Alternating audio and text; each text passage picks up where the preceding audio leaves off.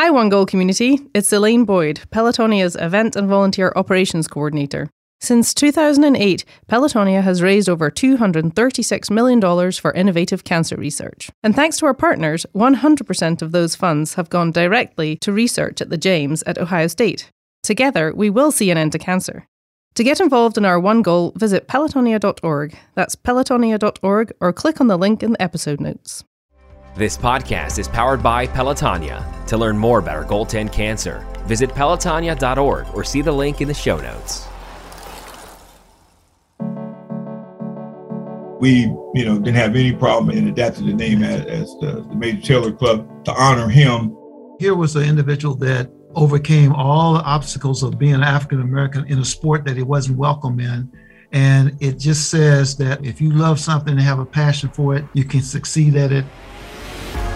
Welcome to One Goal, a storytelling podcast from Pelotonia. We're a passionate community dedicated to funding innovative cancer research. I'm your host and president of Pelotonia, Joe Apgar. Your journey with us to the finish line begins now. Pelotonia is powered by an unstoppable community, and it's through research we will see an end to cancer. We want to thank our major funding partners for making all of this possible. The American Electric Power Foundation, Huntington, the L Brands Foundation, and Peggy and Richard Santulli. When you're done experiencing this episode, we'd be honored if you could leave a review or share it with family and friends. This really helps extend the impact of this series and helps further our one goal. And now, on to the episode.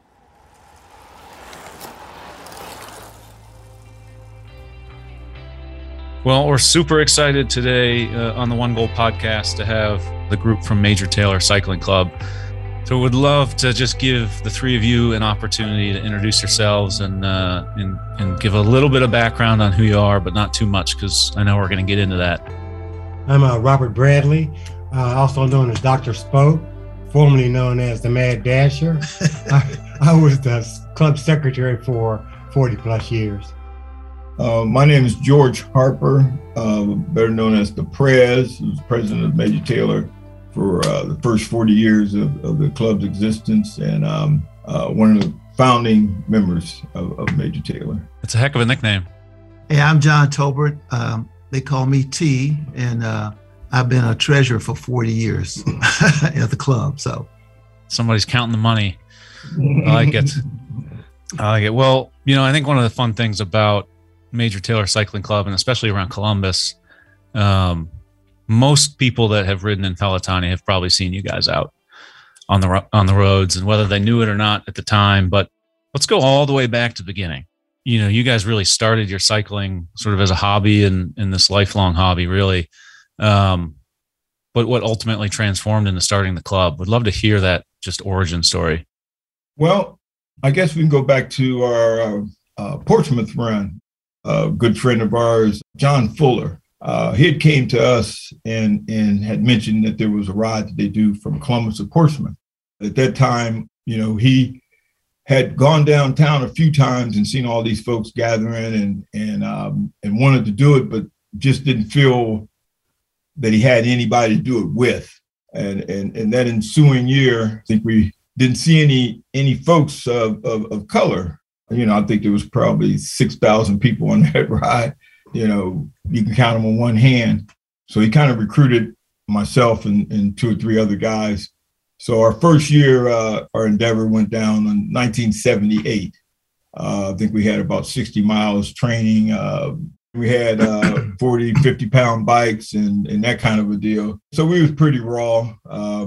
Among the tough rides of Portsmouth, that was probably among the rougher ones, even though it didn't get the snow and ice and that kind of stuff. It did have the headwinds. It was hellacious. We made it down there, but on the way back, we happened to run into Robert Bradley. I think the story goes, I don't know whether Robert ran up on John Fuller or Fuller ran up on Robert, but they both claimed that it was that they were responsible for getting the other one back to town. That he let Robert Graff behind him, and Robert claimed that he pulled John Fuller all the way in and all that kind of stuff. But it was just kind of the camaraderie of cyclists. So as the story goes, a week later, everybody was kind of bragging about what they had done. And so the challenge was, who carried who on the Portsmouth ride. So he said, all right, well, let's do Mount Vernon, another 100-mile ride. I guess he was playing the tortoise and the hare. Robert Bradley, like he said, he was nicknamed the Mad Dasher, and John Fuller was the steady peddler, So they argued about it. They said, okay, all right, well, let's see. We'll see whose technique is the best. So we lit out for Mount Vernon, Ohio. As a result, I think we ended up pulling in a few other folks that didn't really know what was going on, but they had a bicycle and they saw us riding, and they said, hey, we'd like to ride with you guys. So we ended up with about half a dozen folks. Yes, about a dozen, 6 of us. Coming out of Mount Vernon, Robert Bradley, the Mad Dasher, takes off. And we didn't think we'd ever see him again in life. And we kind of had rode him off. And for clarity's sake, Robert's not like a short 120-pound cyclist. Like Robert's like me, like Clydesdale through and through. And well, and at the time, Robert was very intimidating because he had big thigh muscles and had veins shooting through him. I mean, we're talking 40 years ago. So he disappears down the road, and we rolled back up on him at an intersection. He's standing there with his arms crossed, and we couldn't figure out really what the deal was, but it turned out that he did not know the way back home. so he had to stay with us in order to find his way back home. So out of that experience, I mean, we had such a good time. It was real challenging. Everybody really moved themselves to the next level of, enjoying cycling, and the camaraderie that, that we kind of had built, with these fellas. It just kind of stayed with us. That same year over in Dayton, Ohio, that's where we used to have to go to get high-end equipment for our bikes and stuff. And the bike shop over in Dayton, Ohio, they have to have a publication, on a shelf there, and I had to pick it up and look at it. And it had a picture of Major Taylor on the cover of it. And it was his 100th anniversary birthday. And, I kind of shook my head. I said, wow, who is this guy? I'm, a Black history buff, more or less. Had never heard of Major Taylor. The article kind of ran down his life and all the world records that he had held. And it just kind of blew me away that the fact that this man was as great as he was, and we had never heard of him. Yeah, he never made it into the history. Never made it into the history. No.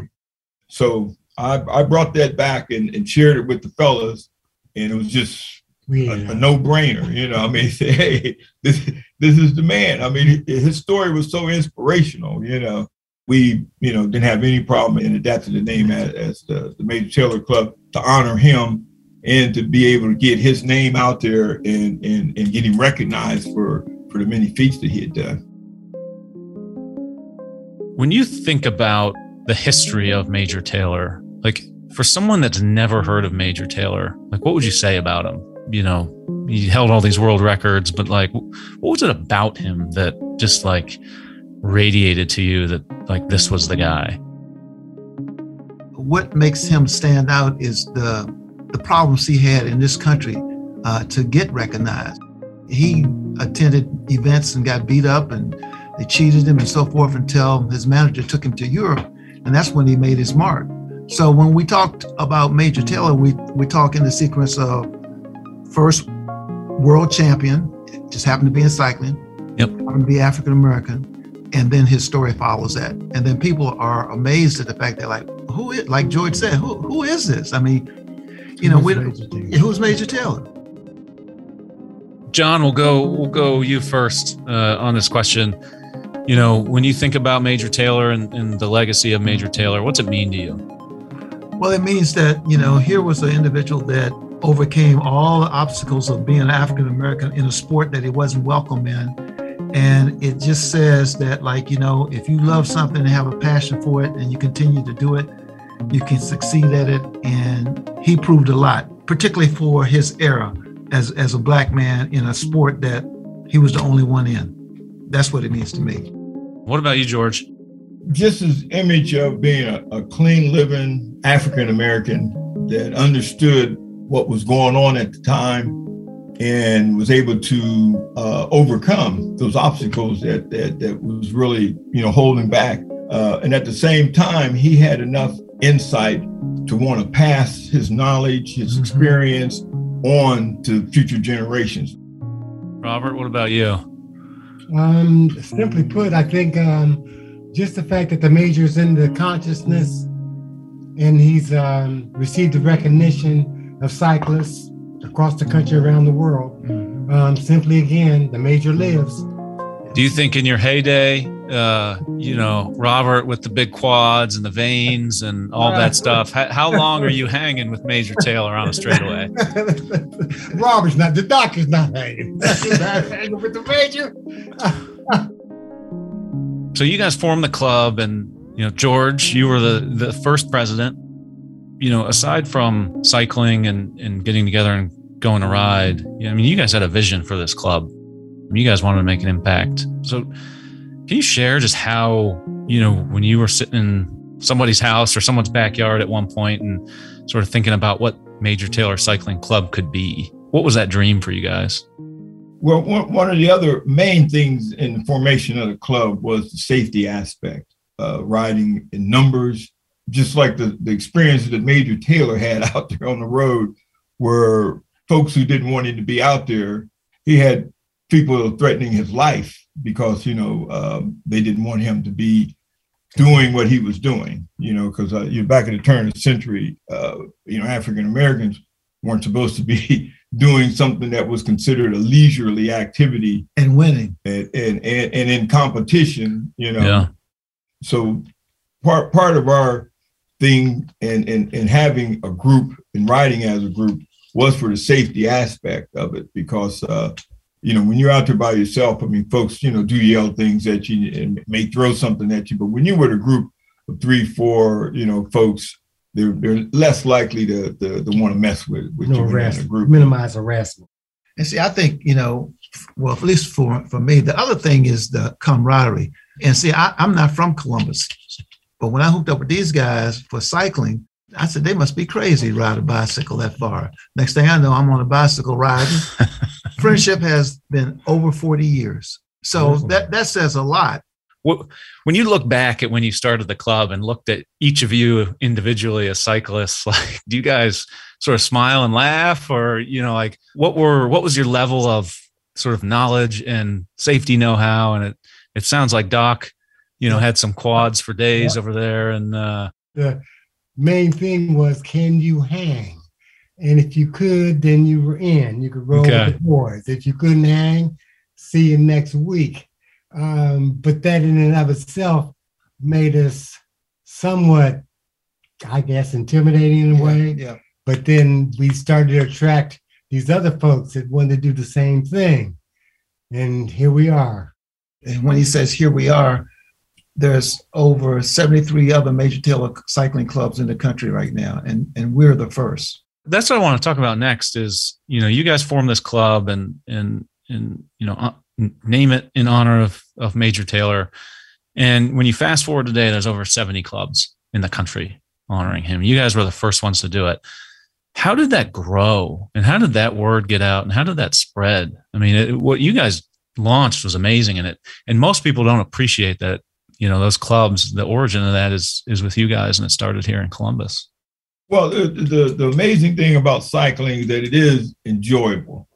And if you enjoy cycling and having fun, then other folks that you run into kind of chime in on that. It ain't as enjoyable riding by yourself as it is to be riding with somebody else. And that was part of the thing of having a group. And we never really had to go out and do any kind of recruiting or anything like that. Just like in other communities, there's a lot of folks out there that ride bikes, but then there's those people who want to learn how to ride a bike and want to be able to ride with somebody.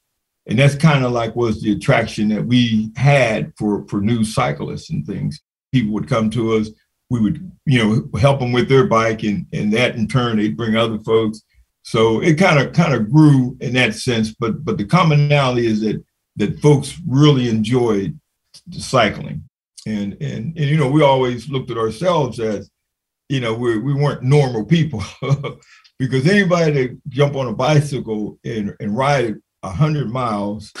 That's a very fair statement. Don't you, Joe? And so I don't care, how you look at it, that's not regular folks, I mean, those are special people.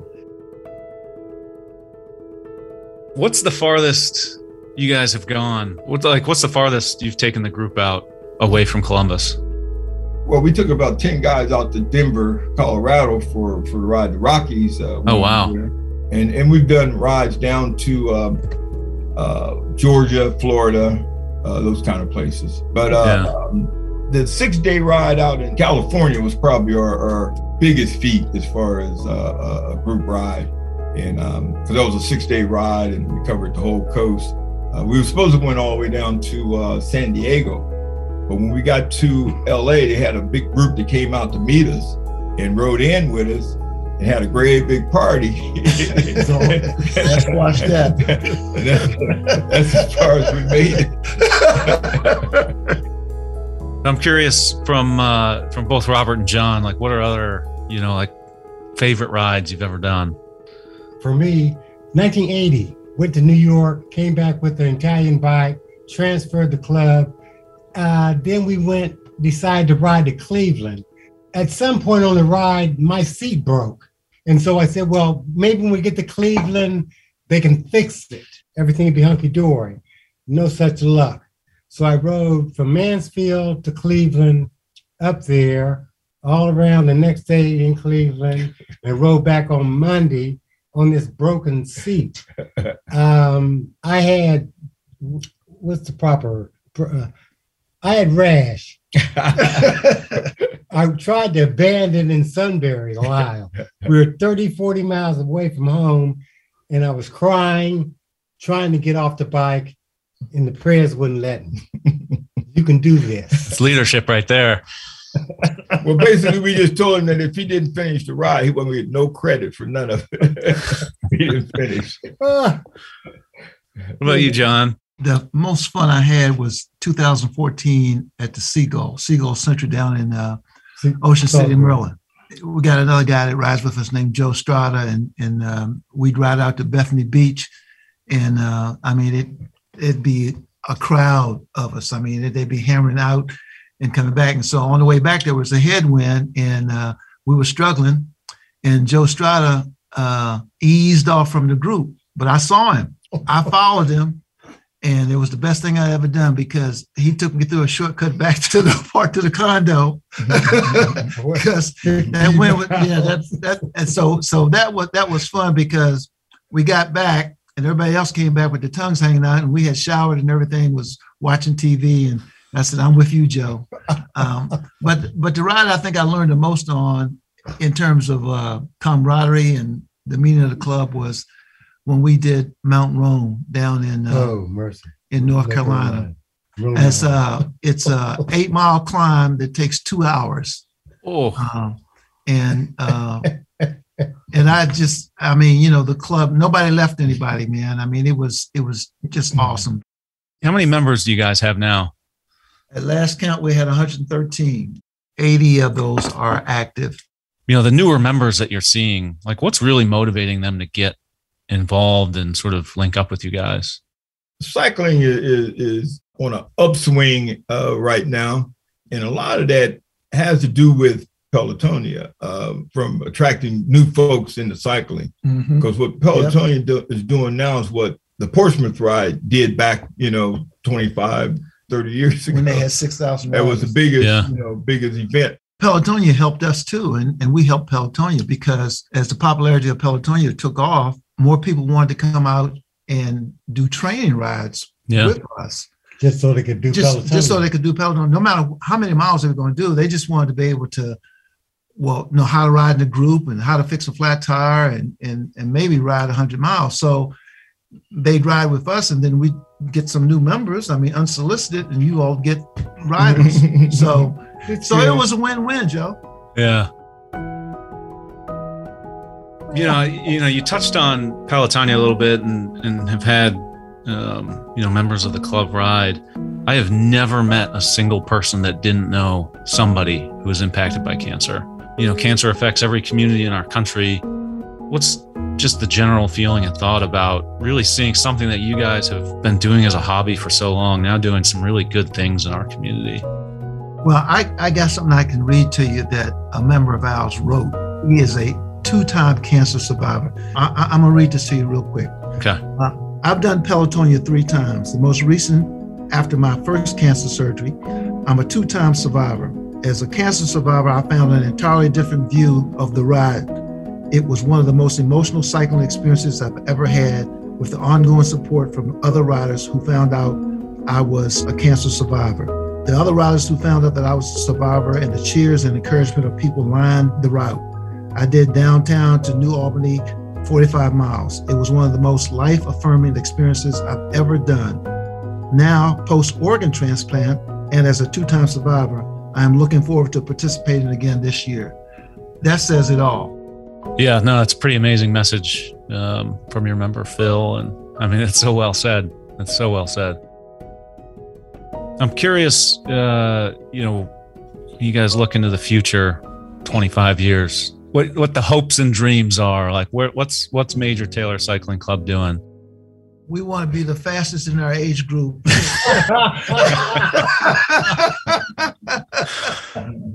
One of the things that we've done consistently is work with youth. Robert and George started a Major Taylor Youth Ambassadors program some years ago, where we went into the high schools and inquired about those who wanted to learn about cycling. And we learned a lesson. Don't select students that are 11th and 12th graders, because once they get their license, the bike ain't cool no more, okay? But then now we're involved with the Linden area Urban Scouts, Okay. Urban Youth Group. And so they are interested in learning more about cycling. We're going to be doing a presentation at Reynoldsburg Middle School, I think, about Major Taylor and cycling. So we're trying to do a little bit more in the community and being involved, as well as having donated bikes to Faith Ministries. So future-wise, we want to continue the club to grow and do some things that will help us identify those youth who are interested in cycling.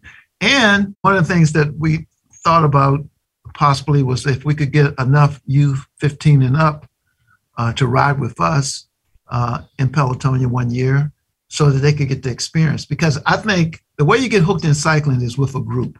Yep, 100% agree.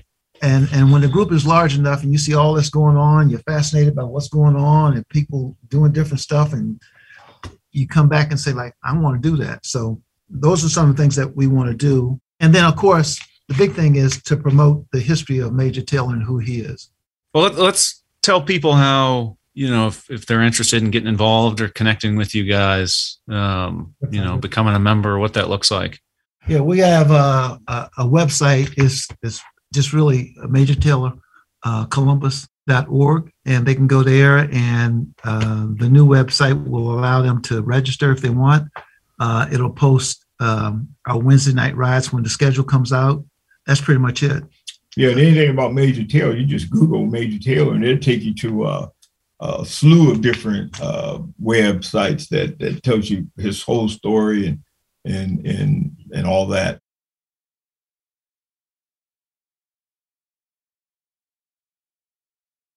Well, this was super fun, and it's amazing. 40 plus years you guys have had this group, and honoring Major Taylor, and so cool that you guys are part of the Columbus community, and so just really appreciate all three of you sharing the story and keeping his legacy going, and really just continuing to keep the Columbus cycling community thriving, and a lot of that credit goes to you guys. So thank you. Well, it goes to George, because this brother right here, man. It don't go to George. It doesn't go to George. Well, I've always said we wouldn't have anything without these guys. It ain't George. He kept it alive for 40 years, man, because nobody's been president for 40 years or treasurer or secretary, but he kept it alive. I mean, not only here in Columbus, but in all the states. And they know that George Harper started Major Taylor. And when we made it into Wikipedia as the first, they should have George Harper's picture right next to it.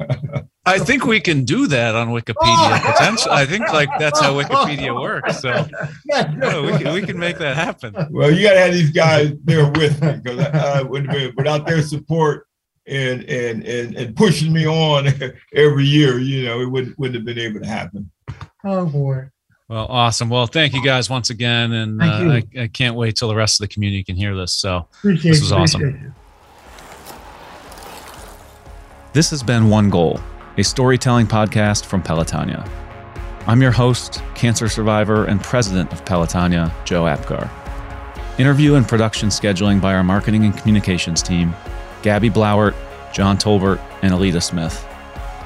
One Goal is carefully crafted and produced at the studios of Wessler Media. Mastering by Joey Gerwin at Orange Udio.